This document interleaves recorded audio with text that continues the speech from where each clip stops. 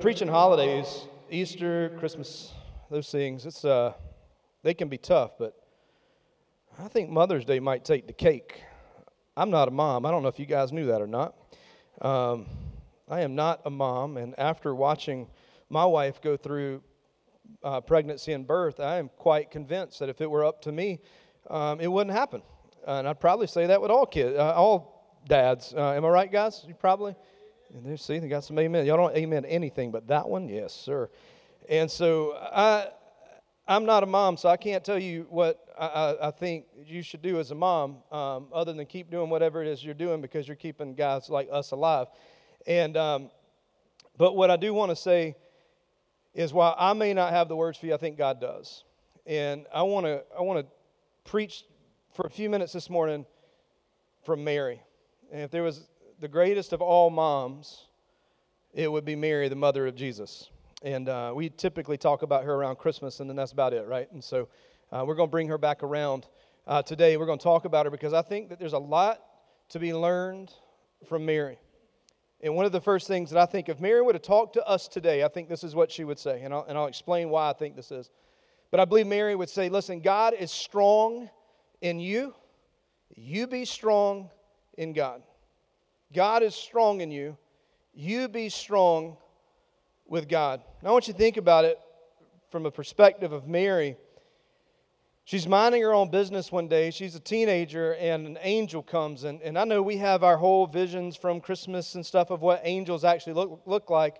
But if you'll actually just go to the book of Revelation and read the description of an angel, they were not very good-looking things. And you'll quickly understand why the Bible says, be not afraid. Google biblical angel later on and look at the image there. Mary minds her own business. She finds out that she has been commissioned with the task to birth the Son of God. And part of her mind was like, nice, a perfect child. Like literally going to be the perfect child. And so they jump on a donkey, and Mary travels all through Nazareth down into Bethlehem. It was about a 90-mile ride on a donkey, pregnant. Y'all follow me? Like, she's tough now. Sometimes we read over this stuff now. But she travels, and this is the start of the trials of her life. Mary's going to go through numerous trials, and we have a tendency to forget them because we kind of just put Mary in this one category, and we don't pay attention to what it is. But she understood the trials that she experienced throughout life. And she understood what those trials meant. So when she would say anything like, be strong in God because God is strong in you, she understood that because of her experience. Like, pregnant, unwed, teenager, that's a trial. So she finds out she's going to be the mother of the Messiah. That's a trial. Mary's life is dramatically shifted to what she's going to do. She's not going to be the normal Hebrew girl anymore. She's now going to, as great of an honor it is to be the mother of the Messiah, it's going to come with ridicule. It's going to come with embarrassment from people bringing shame to her. She's going to go through that trial. Her whole life shifted. And then Mary, again, she travels 90 miles on a donkey while pregnant to give natural birth. Say trial. She's going through trials.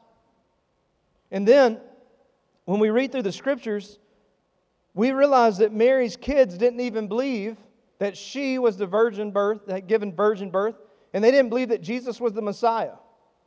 Now, can you imagine Jesus being your sibling and everything he does is right? Everything. There's so many "my child is an honor student" stickers on the back of the camel, they don't even know what to do anymore, right? And the other children, and did you know, by the way, there were at least 7 of them, they're going, nah, you're not the Messiah. You're just mom's favorite for whatever reason, and we're not buying it. Like, we're not buying it. And we see this in the Scripture. And then Mary, at some point becomes a widow. She has a child out of wedlock. She has children that are distant and far from God. And then at some point before the cross, Joseph is gone. And we don't know why. We don't know if he died, we know he died. We don't know how he died. We don't know anything. We just know he's gone, so she is now a widow. And then and again, trial. And then we see this baby born in Bethlehem, wrapped in these swaddling clothes. She's counting the number of toes in his little fingers. And then at 33 years later, she's watching those same hands and feet be pierced and watching her son be ridiculed and crucified and murdered. Can you say trial? Mary has been through the ringer in her life. And I wonder if it was those trials that encouraged her son James, who was not a believer, to write these words. And in James chapter 1, he says this: count it all. Okay, counting there is a financial term in the Greek, which means to evaluate it, take a look at it. And it says, count it all a joy, my brothers, when you meet trials of various kinds, for you know that the testing of faith will produce steadfastness, and steadfastness has its full effect, that you may be perfect and complete and lacking in nothing. You know how you are made perfect and complete and lacking in nothing? It's going through the trial. We don't want to hear that, do we? That's not, is there another way, God? I would like to learn this lesson, but is there another way? And James, the brother of Jesus, the son of Mary, says, count it. Count it all joy. I have to ask the question, was that line inspired from James looking back through his mother's life of all that she had been through? That maybe she thought at times he didn't get it because he didn't even recognize his brother as the Messiah. But it clicked. He stayed in the conversation where her heart was broken that he was so far gone spiritually that now he has come back around to this idea that maybe, if you look at John chapter 7, it says that for not even his brothers believed in him. This is where we come up with the idea that they didn't believe that Jesus was the Messiah, their own brother. As a matter of fact, there's a passage where they're about to throw over a cliff, not the brothers and sisters, but the people in Nazareth are about to throw him on the cliff, and then the siblings show up, and they're like, we'll take him. Like, he's crazy, we got it, we'll get him out of here. Even showing further that they did not believe. And so it's not going to be until after the resurrection that we know that James would believe and the others would believe. In 1 Corinthians chapter 15, it says this: then he appeared to, who's that say? He went right to his brother. Now do you believe? And then he went to the apostles. Went to his family first, then to the apostles. James, do you believe now? Because you saw me, you saw Mom's tears. And by the way, I think it's interesting, and we won't go into all this, but it's interesting that as Jesus is hanging on that cross, one of the last things he says was for his mother to be taken care of. And if you'll notice, he didn't tell one of the siblings to take care of his mother. He told one of the apostles. He tells John to take care of my mom. Can I just pause right there and say, I don't know what you may be going through. God has a lot of stuff going on, but He stops right where He is and meets you exactly where you are personally in that place. And we see that modeled so graciously for us on the cross. And so Jesus appears to his younger brother. So in James 1, I want you to watch these words. James goes from not being a believer. Mary's been praying for them, hoping that they find it. And look at these words in John 1. James, what's that word? A what? Not a brother, not a sibling. He says, James, a servant of God and of the Lord Jesus. I think he got it. Like he had figured out that, you know what? Mom was right. Mom has lived this example all of her life through all of these trials and has been pointing us to the Messiah, and we've been so blind not to even see it.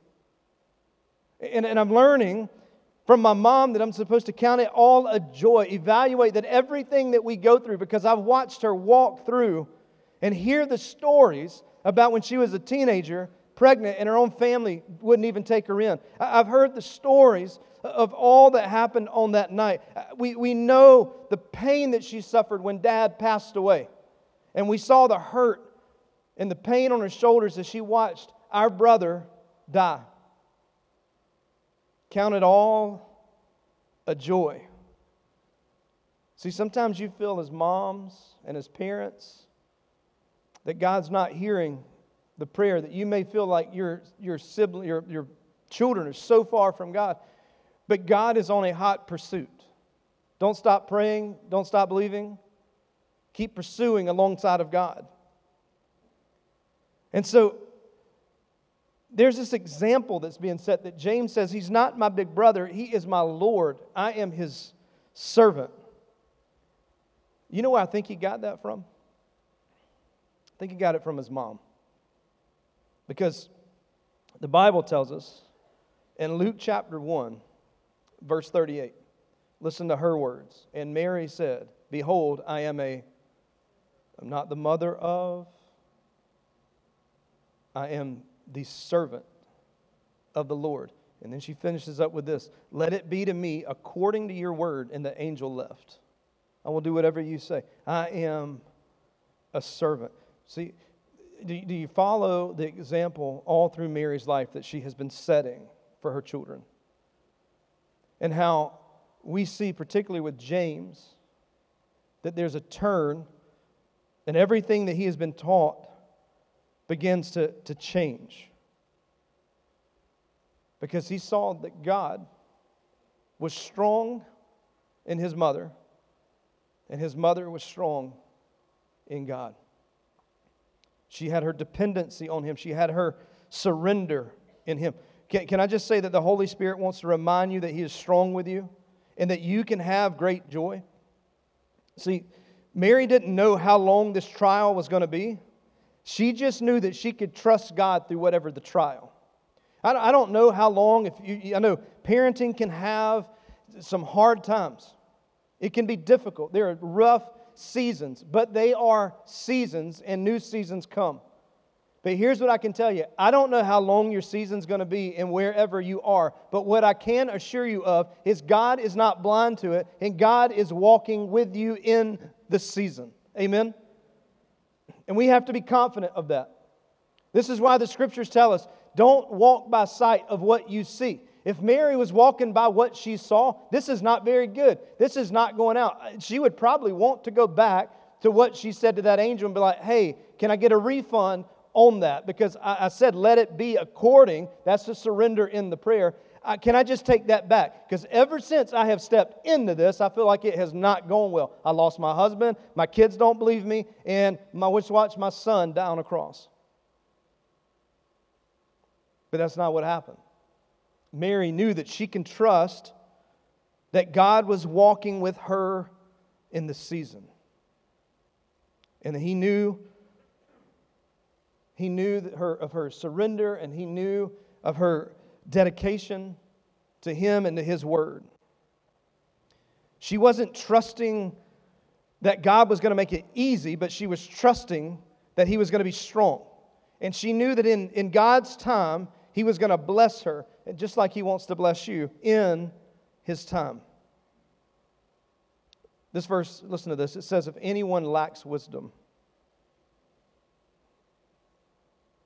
Just thinking how we could probably send that to the government. If any one of you lacks wisdom, where do we get our wisdom from? Let's ask God. His way is higher than our ways. And he says, if anybody lacks wisdom, let him ask God. Listen to this. Who gives generously to all without reproach, and it will be given to him. That's James speaking. James understands now this part of Him that is surrender. Is that I've watched my mom go through everything that she's gone through, but the example that she set, the times that she's knelt by her bed and prayed, cried out to God, trusting Him. I want that. I want what she has. She has paved the pathway for me to see who Jesus is. Let me give you some practical things this morning that you can find yourself in a very weary place. Am I right? As parenting, and just you probably saying, I don't have kids. And if you don't have kids, you can find yourselves in some very difficult places that you just find yourself very weary. It's like I don't even know where to go. And we pray and ask God, can you just get us through this? Can you just speed us through this? Can we just bypass this? But listen to this. Mary lived a blessed life, not from trials, but through the trials. Through the trials. And I think that's why James said, you count it all a joy.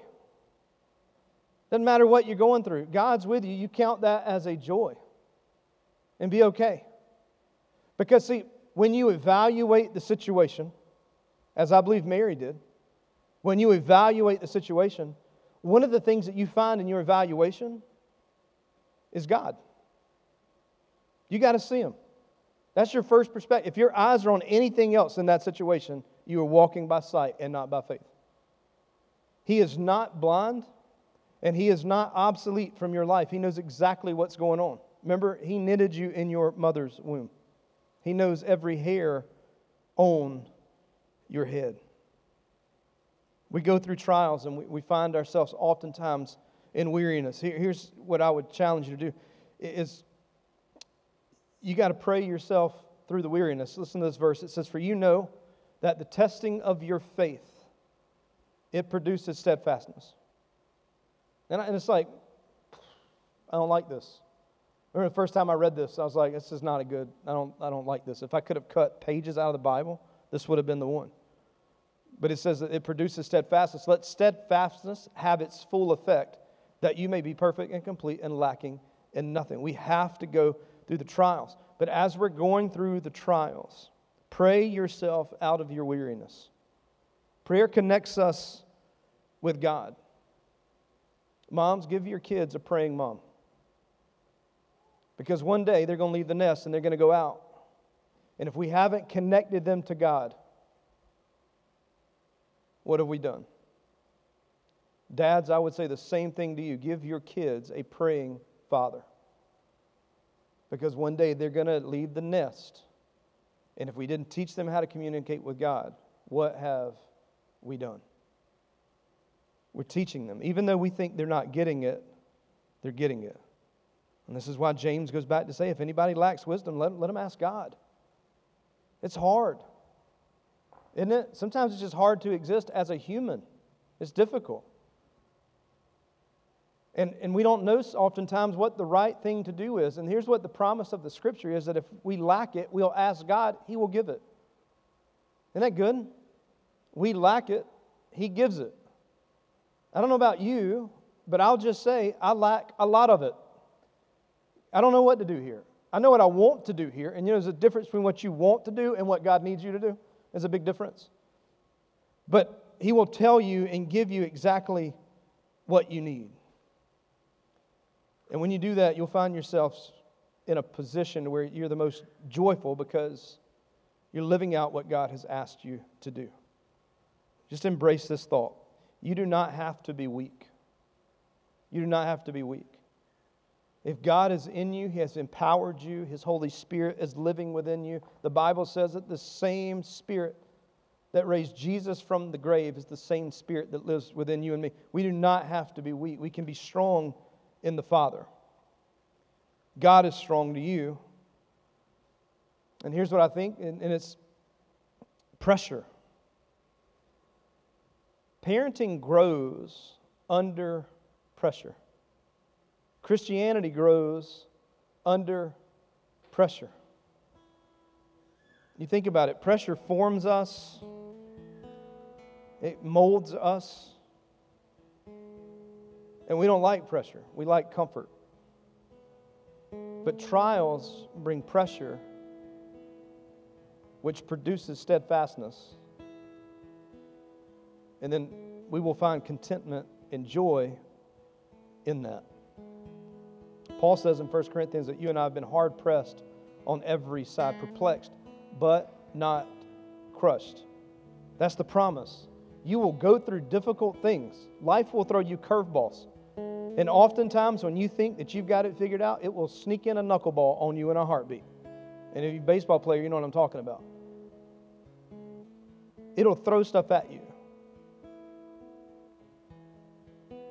But God is very aware, and this is why His promise is that you will not be crushed. Yeah, you're going to walk through some stuff. Yes, this is going to sting. But I promise to walk with you, to be with you. It's a testing of faith that produces. God is forming and blessing in this season. It's a matter of how you see it.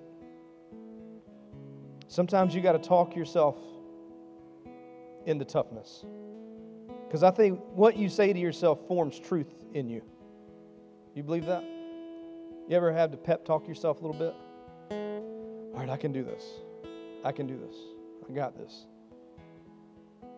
You got to start, you got to talk to yourself into toughness. And here's how you do that. You begin speaking the promises of God. I am His child. I have been called. I have been made righteous. I have been adopted by Him. And we start making those claims and realizing, though I am weak, I have been made strong because of Jesus. Mary lives a blessed life not from trials, but through them. And here's my encouragement to you today and my prayer for you. Is that wherever you are in your life, and you might be in one of the greatest moments of your life, you may think that this is incredible. And I hope that's all of you. But the truth is, even in the moments where we're on the mountaintop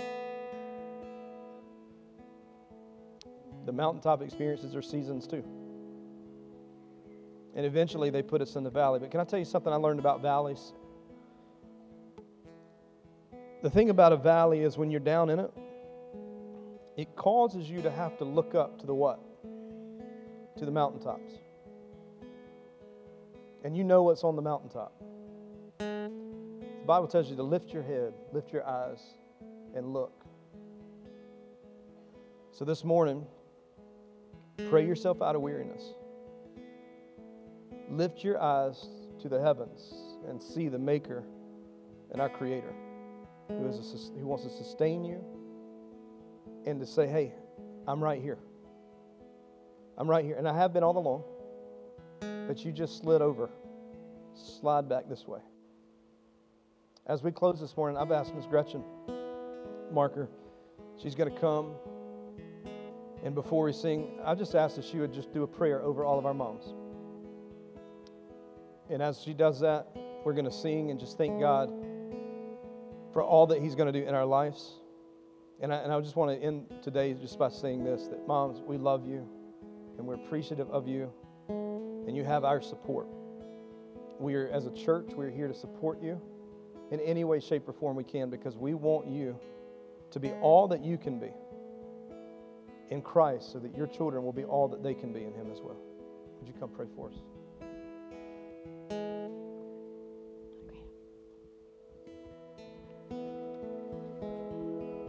Okay, I need everybody who's around a mom to just gather up, put their hands on her. If you see a lady by herself and you're not sure she's a mom, she could be a mom, please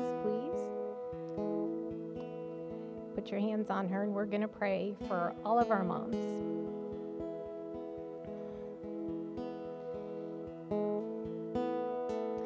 Heavenly, holy God, so many different stages of motherhood that bring trials but bring great joy. Thank you for Robbie's message about just being steadfast, just being a light to our kids, being a role model. I do pray that for all of our moms, for the moms of little ones who are just weary. Lord, give them strength. For the moms of the teenagers right now who are at a very confusing time, very frustrating time for the parents. Father, just bring peace and bring patience. For the moms of the adult kids who are trying to figure out their faith all by themselves, just give those moms trust that you have those adult kids in good hand. I pray your comfort and peace over the moms who have lost kids, the moms here who maybe this is their first Mother's Day without their mom. They've lost their mom and are feeling that grief. I pray your comfort over them. For moms of stepkids who sometimes find it hard to love them, for moms who have adopted, for moms who are just feeling the trials of motherhood and the pressures and the feelings of inadequacy and failure. Father, I pray for them that they just trust in you, that they love you with their whole heart, mind, souls, just like you've told us to. And through that connection to you, all of the blessings will come. All of the blessings will come. Help us all just stay close to you, and you will guide us through. And thank you for the joy of motherhood. Thank you for the trials of motherhood. We just bless all these ladies in your precious holy name. Amen.